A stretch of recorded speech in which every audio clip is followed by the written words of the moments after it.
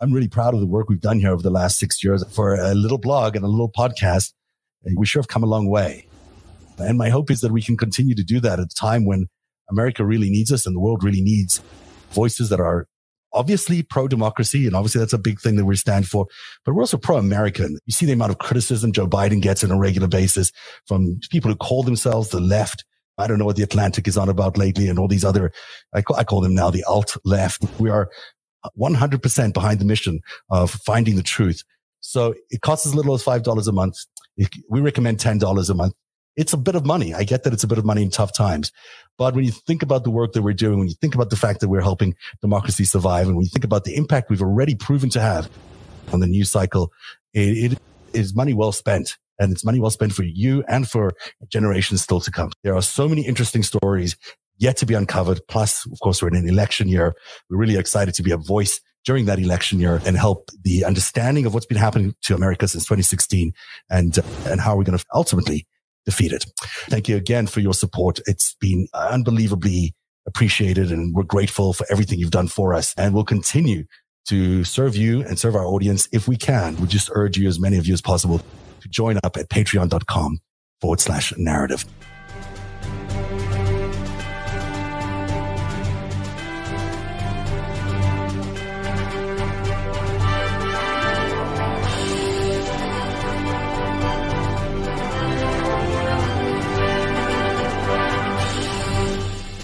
And hello, everybody. Welcome to Narrative Live. It's good to be with you tonight. Hey, Eric Garland, nice to see you. Get yourself together. It's Tuesday. You know, every day flows into another because it's just endless amounts of news. And there is so much big news this week. This week really is, you know, we have been waiting for a week where we could actually sit around and listen to a logical hearing conducted by proper investigators who can actually help settle some of the differences in this country. And this is the week we actually get to see some of that. We get to hear it. We get to sit around as a country and go through this cathartic process of going through a hearing. What are you looking forward to? Speaking as a DC dork here, I've never heard this much excitement about a congressional hearing. Like, I cannot wait. But hey, that's what it is. We're going to hear noted Democratic Socialist of America activist Liz Cheney. That's so funny. Did you see her on Sunday, Zeb? Did you see her giving the interviews? Good. She was so good. I really have grown to like her a lot, and I can't believe I say those words. But I'm going to see you in 4 days. Yeah. Oh, we got plenty to talk about. And she was like, you got to do this. It's your responsibility. It's your civic responsibility as an American to watch and to opine and to care about what's going on Thursday. And there's just no excuse for us showing up, which brings me to Fox News. It's not okay for Fox News not to be covering this momentous, historic event that they helped create. I mean, it's not just about January the 6th. It's also about the big lie. Fellas. It's the big lie. It is what caused January the 6th. They're the ones who pushed it. And now when the hearings come around, oh, no. We don't like this. We don't like the people investigating. We don't like what might come out. This is total crap. I mean, this is the story you've been pushing. They're not even going to have a fact-checking screen up there. Yeah. You know, they can go afterwards and say whatever they want to about it. They can go afterwards and say that was the biggest load of lies you've ever heard in your life. Everything was manufactured. The liberals want to own you. You name it. They can say whatever they want. But not to carry it is the ultimate admission of guilt. It's the ultimate admission of the fact that they are part of the scheme, and they're just too scared to have it show up on their air. They don't want additional facts in an indictment for accessory after the fact. Because accessory, you get half of whatever the sentence is, and in a seditious conspiracy, it's 20 years. So half of that's 10 years. I mean, you know, as a TV producer, I might not want to do a dime in jail over accessory. I mean, for that. It's kind of ridiculous that you've got an operation calling itself a news operation that is even in a position where they're so complicit in an event like this that they no longer can be considered journalists. I mean, they're just foreign agents at this point. You're no longer functioning as a journalist when you're organizing, advising, helping out, doing whatever else they were doing on January the 6th. And then when the final hearings come around, when the opportunity to actually air all this laundry out, which is truly a cathartic thing every time it happens in the world, because you finally can get a unifying moment for the country, they're like, oh, no. We're not interested. It's so weak and misleading, and I hope Americans see through it. And, you know, this is a good time to call your cable companies and say, why is this trashy foreign intelligence operation of a TV network available to basic cable? Why is it there at all? I mean, if it's going to be there, it should be on a faraway tier, super expensive and hard to get to. But otherwise, it shouldn't be available to people on basic cable. It's one of the first few things that they get, or whatever the first second tier that people get. I think, if there's a consumer demand for hostile foreign intelligence propaganda, that's fine. I wonder why it goes out to our armed services on TV. Mm-hmm. That's not very helpful. I mean, we discussed on the show just recently that he's still taking money, Murdoch, from the Chinese.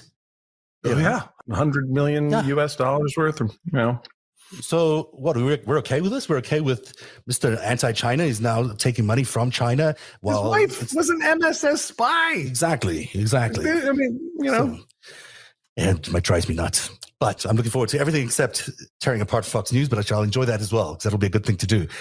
On narrative.org, I also have a thing that I've been working on for literally, I think, 17 months. That's how long this whole process has taken. But, since day one after the insurrection, I've started to put together one of my charts, because that's how I organize my mind in terms of who's involved and who's not doing, who isn't involved, where do they line up, in which categories, what type of operatives are they? Are they officials? Are they activists, instigators, influencers, you name it? And for the last 17 months, this thing has been slowly coming to fruition. It's a one-pager, which will allow our viewers, and for anyone else who wants to use it, an opportunity to see the whole thing in one big, giant scale, or at least one big page. So I'm going to throw it up here just so we can show everyone what it looks like. I've also, a shameless way of trying to raise money for our programming here, also have it on our narrative shop where people can download a high-res version of it. It is actually quite nice. And you can also have it as your wallpaper. Yes, that's a good idea. And you can also have it as an actual bingo card. Oh, yeah. And bingo cards, as the indictments come down, I actually thought it might be a little bit like a bingo game, because as people's names come up, you might want to cross them off and see or at least circle them and see if they made it into the big chart, because this is the big chart. It's a little bit hard to read because it's a lot of detail. And I was trying to put the names in there as well, and there's just too much detail at that point. But you can see that it's divided into quite a few sections. There's people involved in the Capitol, not everybody, because they wouldn't fit in either, but certainly the senators and the Congress people involved there. Below that, you see what was going on in the Pentagon, the 6 people that certainly raised a lot of eyebrows in terms of their involvement in what was happening. You've got the SCOTUS involvement through Ginny Thomas. And then you've got people at the White House and the periphery around the people at the White House who helped set up all of January the 6th. You've got the VP's office, which is becoming such an important storyline here about what the VP did that day and choosing not to be taken away by Secret Service. And then you've got this bottom right corner, which I call my Russian corner or my Kremlin corner, because there's a lot of Russian operatives, which I found really surprising in the amount of Russian operatives involved on the January the 6th insurrection.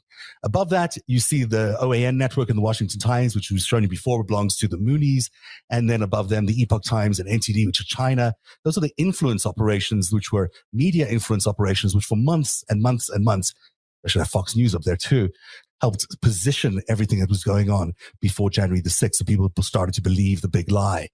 And then on the top row there, working backwards, you'll see that some of the organizers, Ali Alexander, Nelson from ALEC, and then that's Carolyn Wren, who's there raising some of the money. And below them, what we called the militias, including Enrique Tarrio and also the name who always... Which one?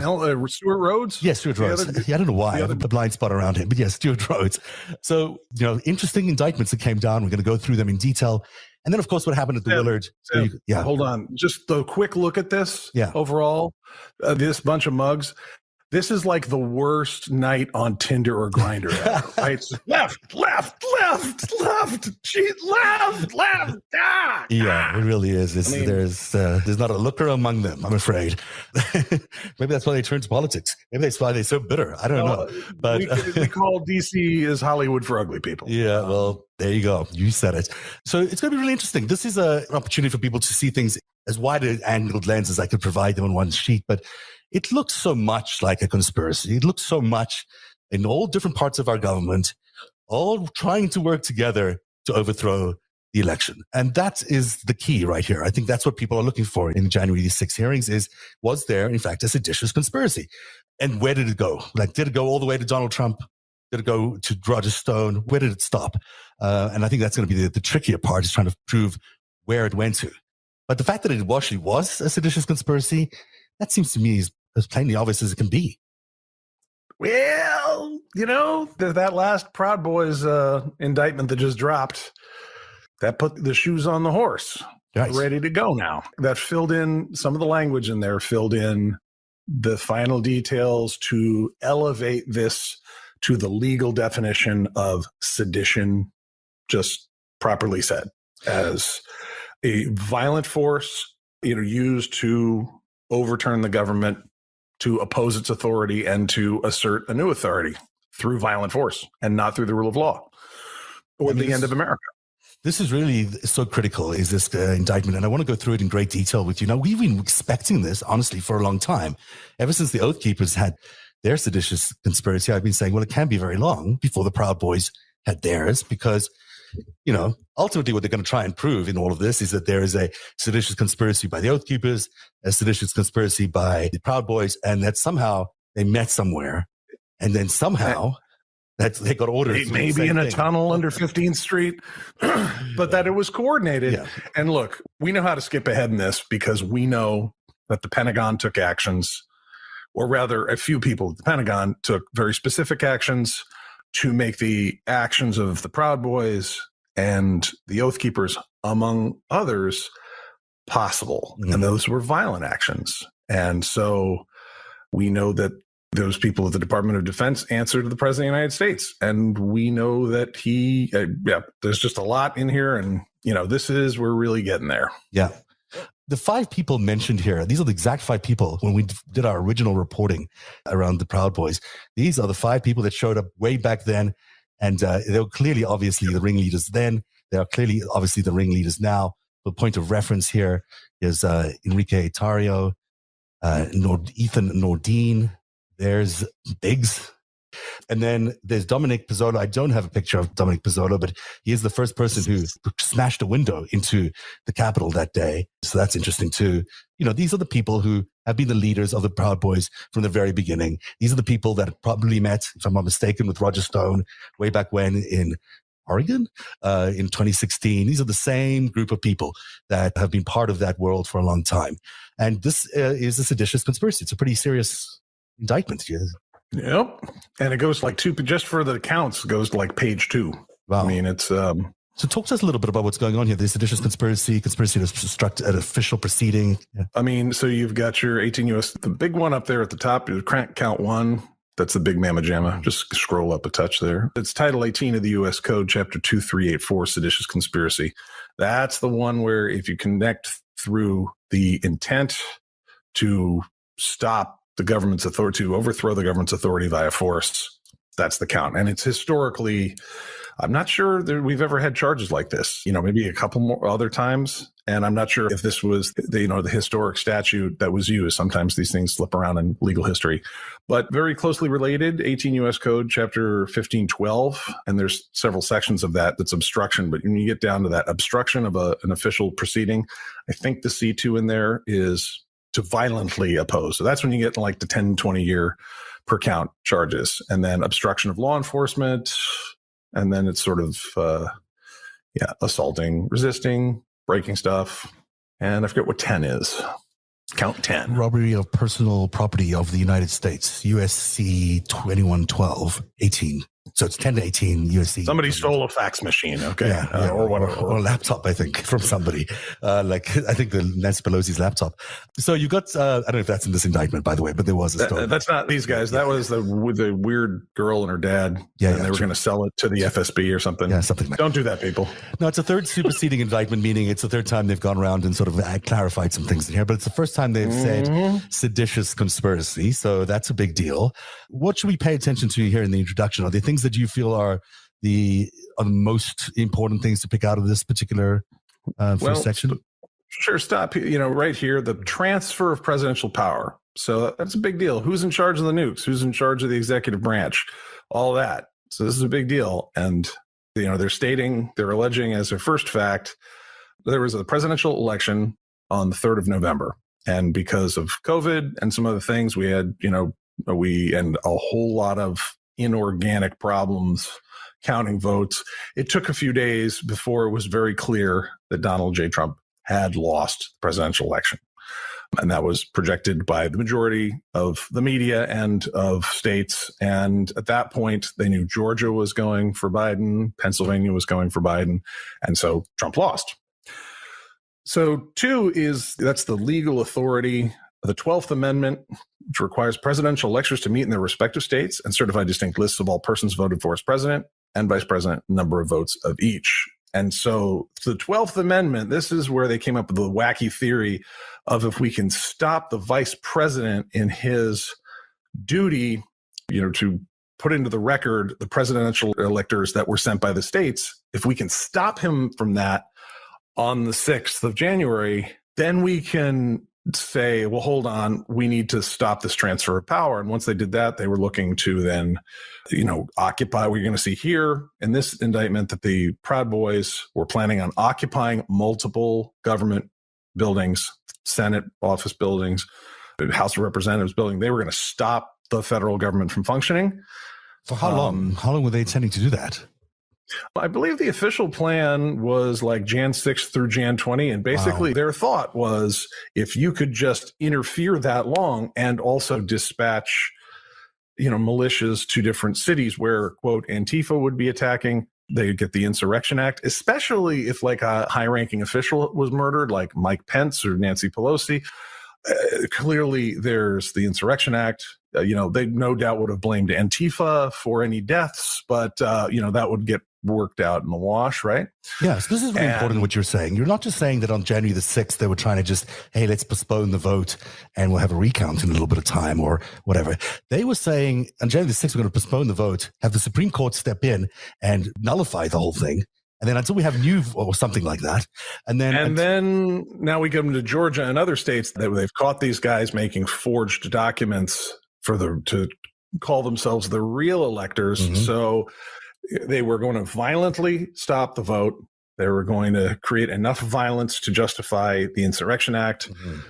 Presumably, Alito would have stepped in and, given some edict that, nope, you're not, this isn't legal. You can't go ahead and, transfer power to Joe Biden. Then guns in the streets, take state capitals. They send, quote, the real electors from these states. Then Donald J. Trump is in by force instead of by a peaceful election. So what you're describing is the most horrific scene you would ever imagine in America. I mean, this is something you'd never in a million years expect to happen, where militias out of nowhere would suddenly show up on your streets, telling you what to do, where you could go, what time of day you could be out, take away your rights to almost everything because they'd have instituted some sort of martial law, and you would have no ability to function in the way you've been used to functioning as a free speech or free media or free anything, because basically the military would have taken over certainly some states, maybe not all of the country, but some states in readying for this new vote, which would have been under the control of a military force. I mean, we're talking about taking America and plunging it into the Soviet Union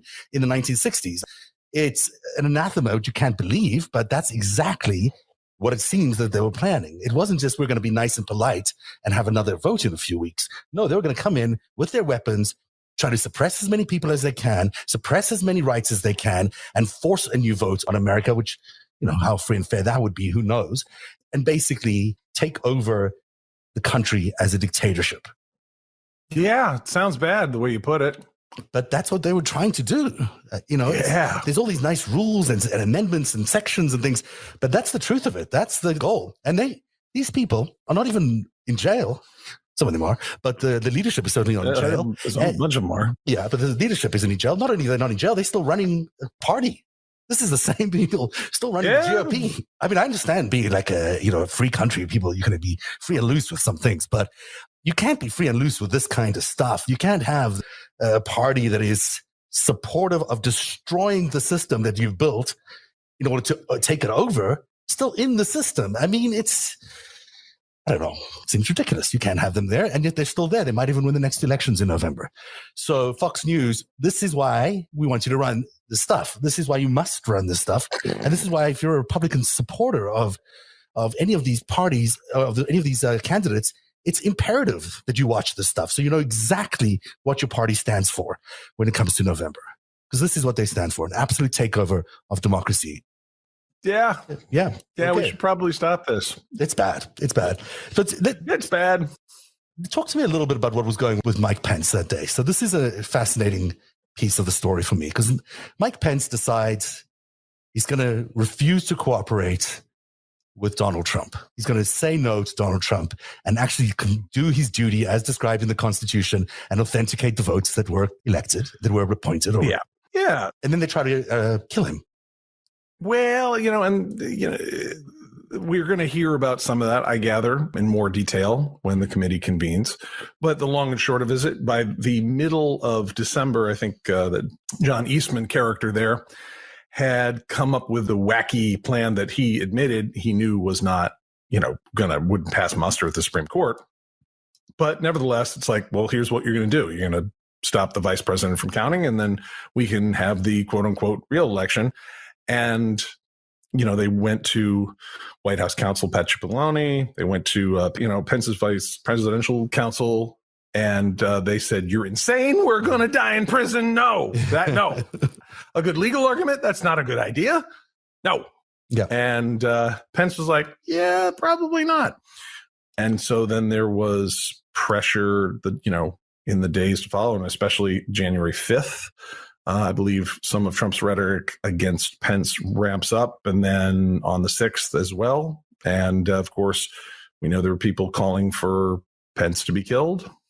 Not only calling for Pence to be killed, incited by the president, his boss, his running mate, incited by him to call for the killing of the vice president, who then proceed to try and actually get to the vice president and kill him. And he is so worried for his life that he won't even leave with the Secret Service, because he's worried that he's going to be taken into some sort of, hiding place or somewhere where he might not be able to continue his official duties. And who knows what might happen to him, considering I think he knew that if he evacuated the way they wanted, with the people they wanted him to evacuate with, that he wouldn't be back to do his duty, and then they would have the justification. But that if he just survived long enough and stayed with the right Secret Service people, and, with still more to learn about that, and we may never learn all about it, but we know from his deeds that he did stick around. He did end up casting the vote on the calendar date appointed. And so even though I think if there had been, if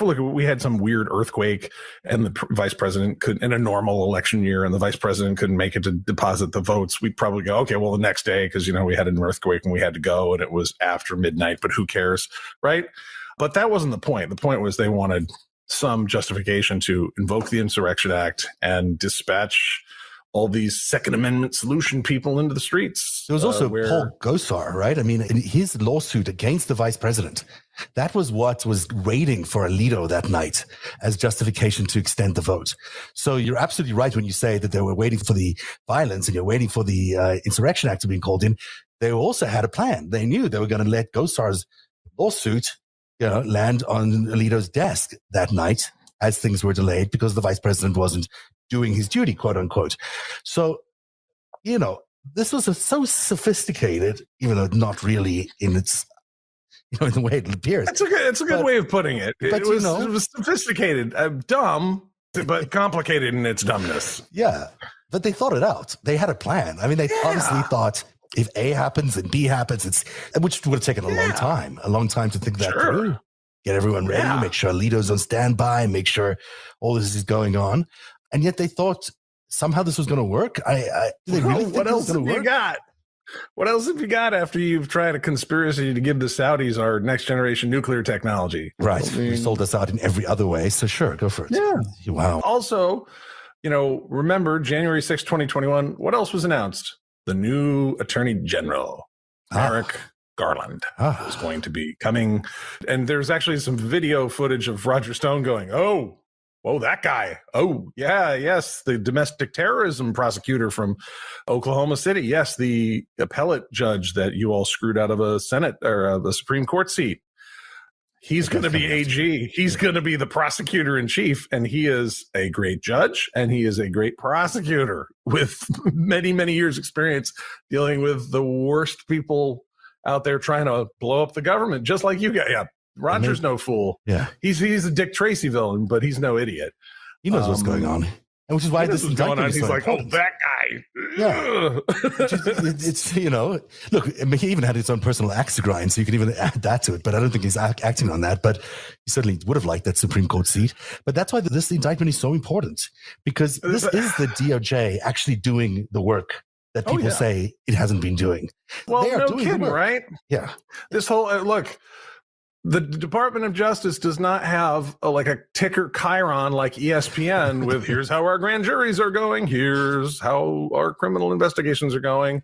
There's even fire Merrick Garland. I mean, I think there were a lot of people that wanted somebody less effective than Merrick Garland. They wanted a lot of chaos in there because they were in trouble. Some of them are even sound like they're on the left, but they were in trouble too. Yeah, it all depends. Yeah. But in paragraph 5 here, I just want to say I was on a HuffPost Live TV show with Gavin McInnes in 2013 where he yelled, he screamed at me for not being a real man or something like that.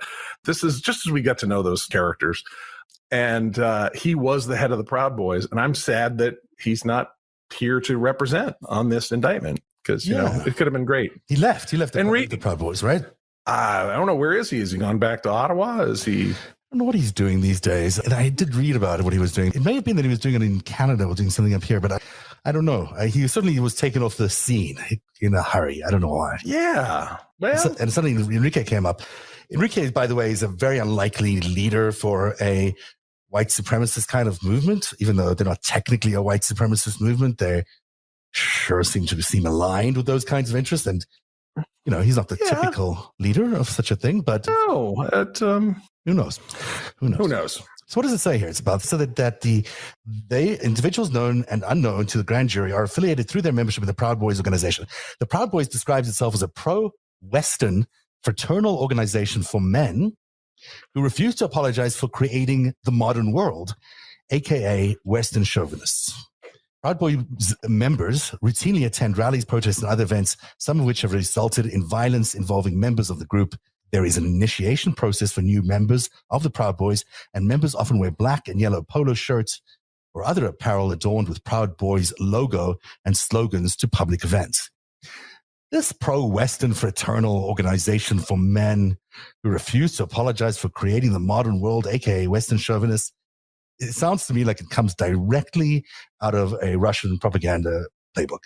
And to me, it's that kind of language about saving Western civilization and all this stuff. Yeah. I mean, that's just Kremlin talk. It's Kremlin-y. Yeah. It's kind of weird. It's weird. No one really thinks like that in the United States, I don't think. Unless you're part of a giant landmass, most of which used to be owned by Genghis Khan and where the population kind of looks like Genghis Khan and you're trying to cling to this way Western Slavic thing. Yeah. They're the ones paranoid about it. I mean, you know, there's not a lot of, you know, English and French people the West, we created the West. They know they had empires. And Russia's the one that's paranoid about losing contact with the Western world. So Americans don't really think of them as part of the West. Americans think about themselves as being the center of the universe. They're not just there we go. They're not the West. They're everything. So that's right. That's right. We think of other countries as a hypothetical. It's like, you know, the imaginary number in math. Yeah, exactly. It's a variable. Other countries out there somewhere, but not Greece, Cyprus. Those things in Africa. Yeah, and sometimes you'll go there for vacation, but they're not part of the world. They're just part of the rest of the world. Well, so you do news and you've lived elsewhere. You know, I'm an American guy, but I've lived other places. And I noticed that anytime I'm outside of the United States, the news reads like, hi, we're in the middle of the world. And there's lots of different parts of the world. And some of the news is like, this happened today in the country of Jordan. And this happened in Egypt. And this happened in Japan. And in America, it's like America. I don't know, Eurasia somewhere. And you got us. You nailed us. The World Series, by the way, is not actually a World Series. It's an American series. I mean, FYI. We don't even invite the Japanese. You could call it a World Series. Cubans, the other other 4 baseball playing nations of the world, but it's the World Series. Yeah. So, you know, that's sort of how America views itself. And, you know, God bless America, because that's how it's been a world leader for so long. And there's something about that confidence. There's something about that, you know, that American exceptionalism. Ignorance of the rest of the world, we lead. You know, occasionally, maybe that's been costly. Occasionally, maybe we need to rethink that. but a lot of, American exceptionalism and American success. And for better or for worse, it's kept the empire alive for a long time. And this is its grand test, I guess. We'll see how it does going forward. Do we care about any of this other stuff? This is all just who they are, the president's chapters. We know a lot of this stuff. Yada, the guys. Let's see. There was some, hold on. Up there, the ABCD. Careful what the fuck you ask for. We don't want to start one. This is about a civil war, but we sure will finish one. If Biden steals his election, the president will be political prisoners. We won't go. Okay, so that's pretty violent. We don't want to start one. It doesn't say we won't start one, being a civil war, but we will finish one. Okay, that's November 6th. That's before they declare Biden right. So the winner. What is wrong with Biden being the winner? I mean, they just sort of this general theory emerges from the Trump campaign or who knows who else in September saying, hey, we're not going to win. And we have to start preparing for the fact that this election was stolen from us, even though it hasn't even happened yet. So this is a big myth, a big lie, a big nonsense thing that's been created for America, which has America sort of, half of it, America is just consumed as absolute gospel and it's just accepting as truth. How are we going to in any way be able to chip away at that, knowing everything we know today, that that's so untrue? Yet for some reason, they have accepted this alternative mythology as reality. Yeah. I mean, and this is where you get into Russian style propaganda of the notion that America has elections as illegitimate as its own. Mm-hmm. Let's do some real talk here. America has some imperfect elections. There is stuffing of ballot boxes. There are cash networks in some cities to do voter turnout. This is whispered on the side, but there are such things, and there have been for a long time. But that's kind of a margin of error in democracy, right? It's not to say that it delegitimizes everything. It complicates it. This is a big country, and Arkansas and Philadelphia and Illinois and California are all different places. When you look at our electoral college and you look at the fact that we have electors from each state, we are a union of states. We are not a single country the way France is. So each of those states, originally intended by the colonists as their own countries, have their own governments that contribute to a federal government. So there's going to be variations. There's going to be some stuff that's not exactly perfect. But the Russians want you to think that it's just as that our system is equivalent to theirs or China's, where there is no choice. It's run by the spy services and the internal elites, and the people really don't have a say. And that's a lie. Like that. It's not like that. America has real democracy, actually functions like a real democracy.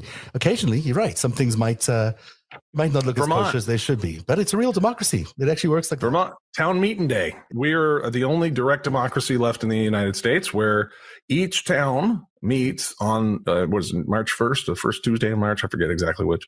But every single town has to meet. The cities, there's 9 cities. The cities are left out, and every town has to meet. And it is, you want to see democracy in action, it's just a bunch of neighbors going and arguing about the snowplow budget that year. And people work it out over coffee and donut, and it's the real thing. A necessary part of democracy is listening to each other and actually disagreeing with each other and hearing each other out and accepting that other people are going to have different points of view and then being able to agree to disagree and walk away and still be neighbors. Yep. It's a wonderful democratic thing. You don't have to go to war just because you don't like what the other person said. You just have to speak your mind. Oh, he's crazy. Exactly. But you get outvoted. I mean, it's like, it's real direct democracy. Did you show up? Did you comment? Everyone gets to say his piece. And especially in kind of a small town, you can, imagine a small place in the tail end of winter, everyone kind of gets in and questions come up and somebody says something and maybe it's stupid and maybe everyone rolls their eyes. But at the end of the day, everyone gets a vote and the vote carries. So you can do it. Vermont does it and we do it. And you expand that out to an entire presidential election. We've got some things about our democracy that could use some tightening up, gerrymandering and everything else. But this burn it all to the ground was a foreign operation helped by domestic traders. This notion that this thing is so lost, it's so illegitimate. Since it's so illegitimate, you might as well burn it down. You might as well start shooting people because there's nothing. And who wants that? China, Russia, Saudi. That's who wants that. I'm glad you mentioned all those countries because I don't want to leave the slide without reminding people exactly who did the propaganda leading up to this. Yes, it was Fox News. Yes, it was people like Roger Stone and Bannon and company. But there were news entities like the Epoch Times handed out for free to thousands, if not millions, of Americans. And their sister TV channel, NTD, which I've never even really heard of, but when you watch it, it's kind of terrifying. These are peddlers of conspiracy theories. These are peddlers of lies and Chinese propaganda. This is owned by China, and it's not trustworthy news. It's just what people are sending you to read. And that's why it's free and available to you for free on your stoop every day. It's not reliable. And yet so many people are looking at that stuff regularly and saying, oh yeah, this is legitimate. Then you've got the OAN crowd. This is the Washington Times crowd, owned by the Moonies. The Moonies, a cult with ties to Russia and maybe China. Who knows? I mean, it's definitely tied to Russia as far as I can see. This is, again, an outfit that basically created the notion of an Arizona audit, that created the idea of a big lie. They not only were reporting on the stories, they were the story, and then they just amplified it themselves. And the biggest of them lot is Alex Jones and InfoWars, which clearly is a Russian operation. I mean, no other way to look at it. And clearly he is the number one inflamer of conspiracy theories on behalf of the Russians in America. Now, hopefully he's no longer going to be around for that much longer, but this is the people who've entered our very nice freedom of speech environment in the United States and polluted it with junk, polluted it with lies, and we are tolerant of it. And I don't think we should be anymore. I think it's okay to say we don't want foreign intelligence operation television networks in our country anymore. Goodbye. It's just not necessary. And then there's a Russian insider, this Charles Bausman guy, who not only was holding meetings for the Nazi Party at his barn in Pennsylvania, he then attends January the 6th and is streaming live, probably to Putin or whomever.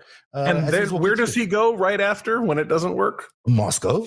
Where does he go? Moscow. Moscow, leaves home without even taking down his Christmas lights. That's what he did.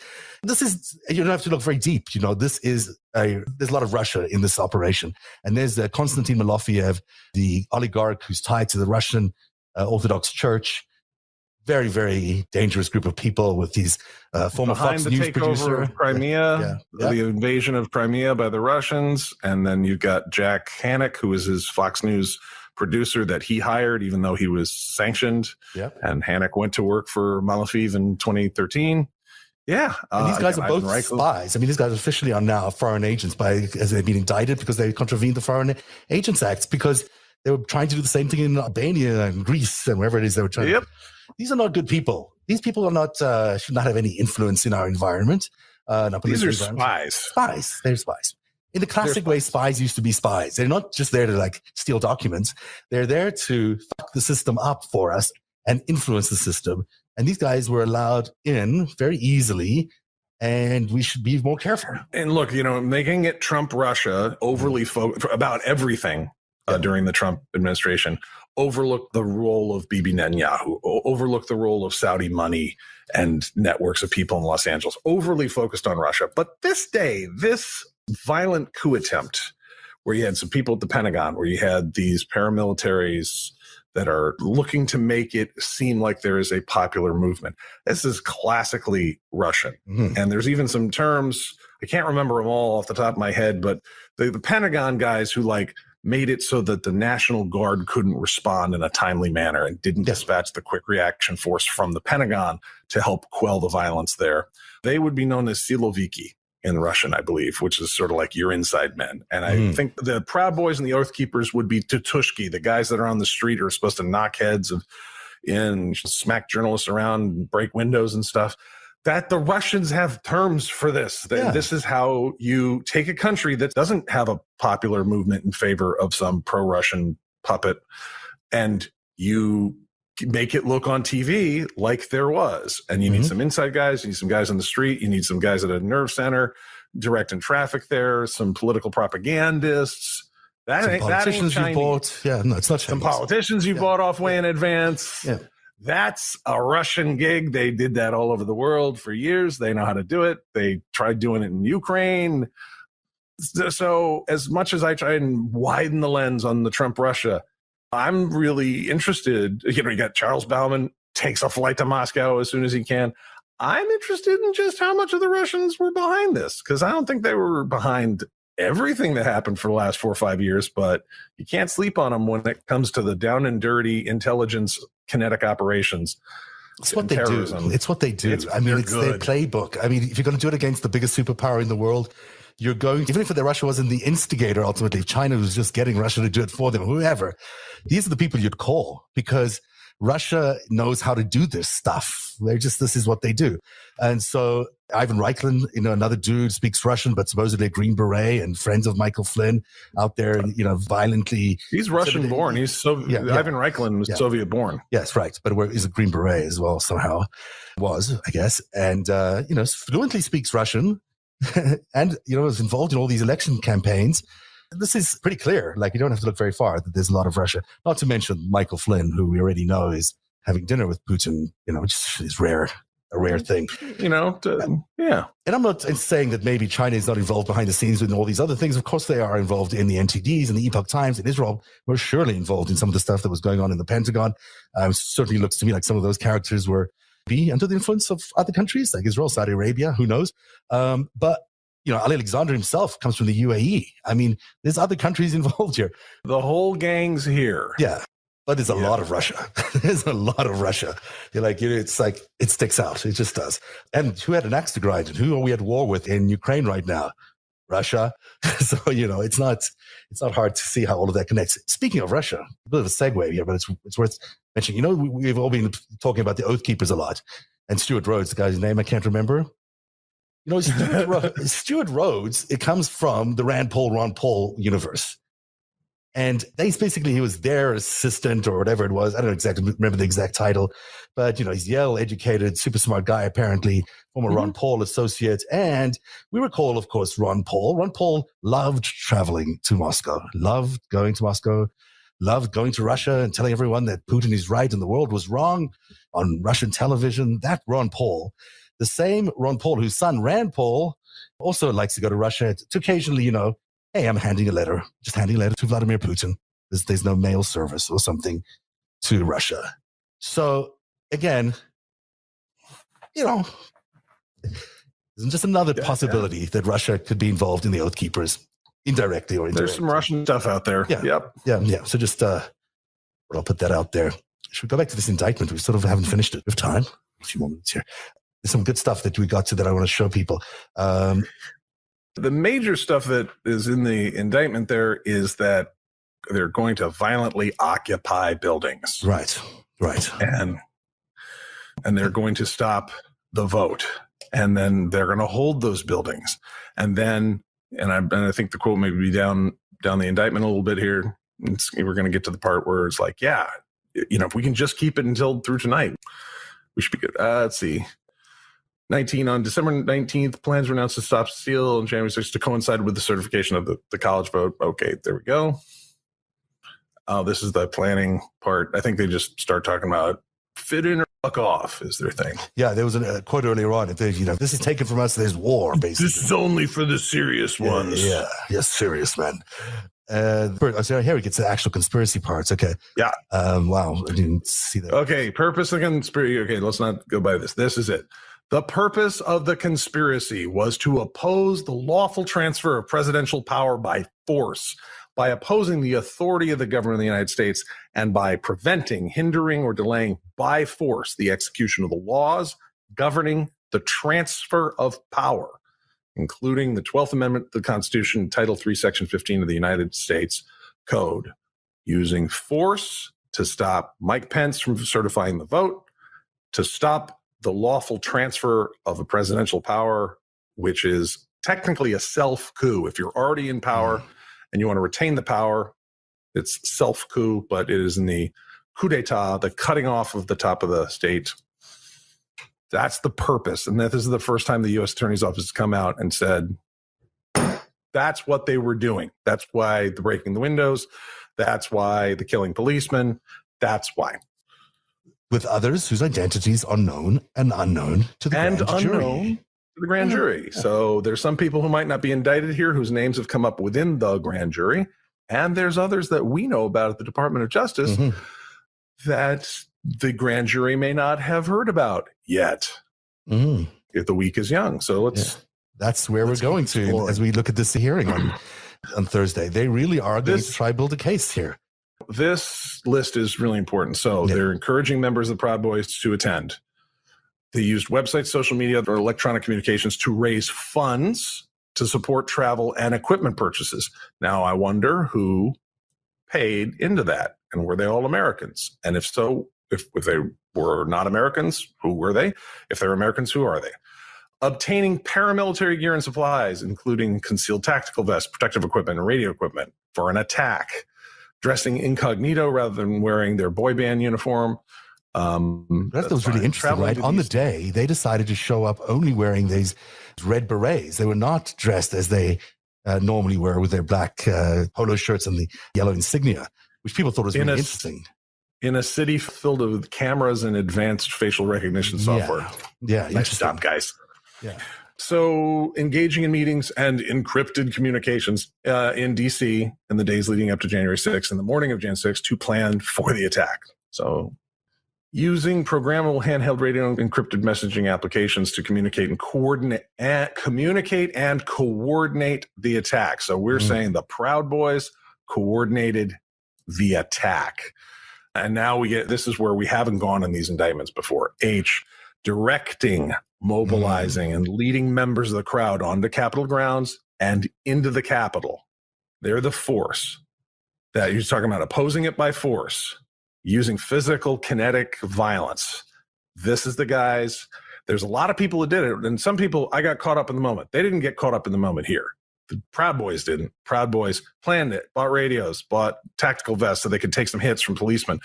They coordinated with others, known and unknown to us. So this is violence, and who led it? They led it. Dismantling metal barricades have been deployed to demarcate a restricted area. So they're the ones who allowed other people in by coordinating the dismantling of the metal barricades. That basically facilitating the actual insurrection. Yeah. Metal barricade is the signal from the government. Don't come here. We're doing something. Official business. And that happens all over DC in lots of different ways. They dismantle that. They storm They storm past those barricades, the Capitol Police and other law enforcement officers, in an effort to disrupt the proceedings. So that's their obstruction of government right there. Destroying property, including the fence and the window, assaulting law enforcement officers. So it's not just force, but also violence aimed not just at other human beings, not just at other Americans, but law enforcement officers.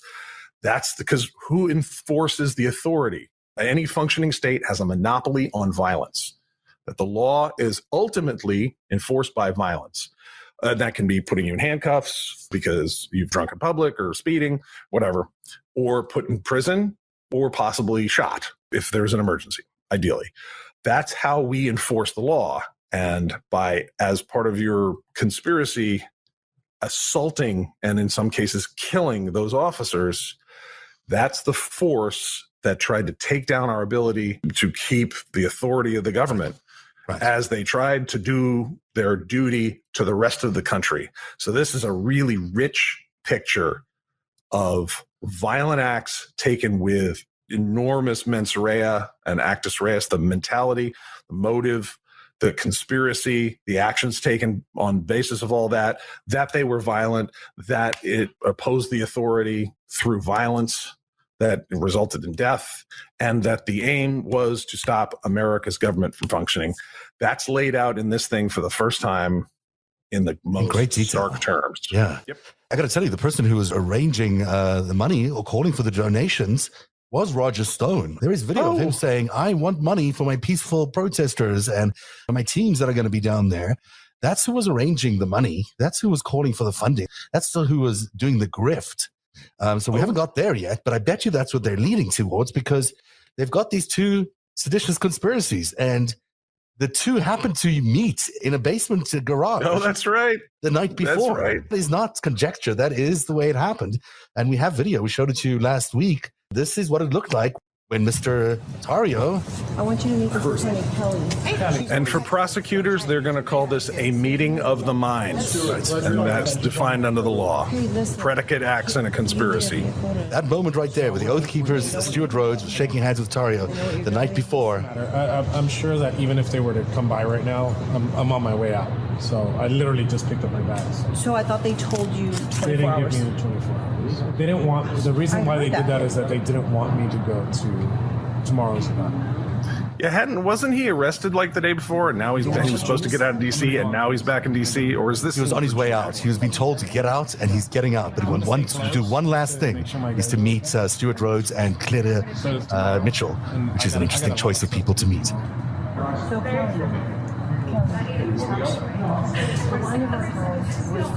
He's been told to get out of Dodge, and he does, but he wants to have this meeting first. That's very telling. I mean, that's really what we're looking at here, is the meeting of the minds.